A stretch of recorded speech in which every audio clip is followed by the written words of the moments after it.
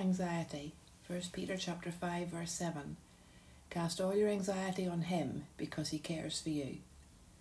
Everything has the possibility of making us anxious. It is not necessarily the things that trouble us, but the state of mind we are in. We can live our lives in a state of perpetual anxiety about any number of things. This is why we need this verse to remind us to deliberately and purposefully lay all our burdens down on the burden bearer, the Lord Jesus Christ.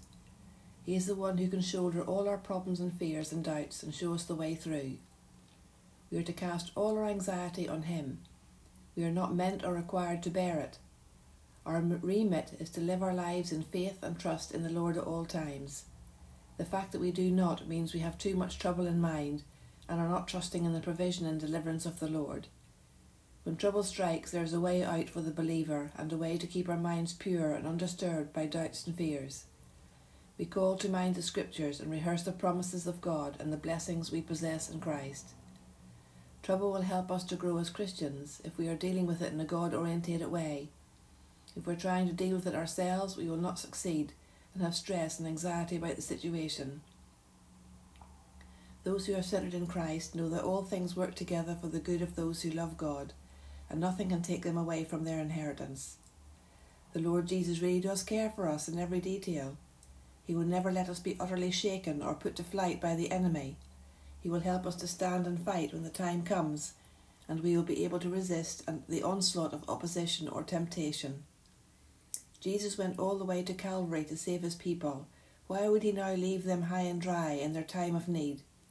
He promises to never leave us or forsake us, and as we take him at his word and rest on that promise, we find it to be true, and the same with all the promises of God. Cast all doubts away. He has died for you, and you have trusted in him and what he did for you, so be assured of his love for you as his precious child. No one can take you away from him, not even yourself. Nothing can separate you from his love, and nothing can harm you or take your soul away from him. John chapter 15 verses 9 to 16. As the Father has loved me, so have I loved you. Abide in my love. If you keep my commandments, you will abide in my love, just as I have kept my Father's commandments and abide in his love.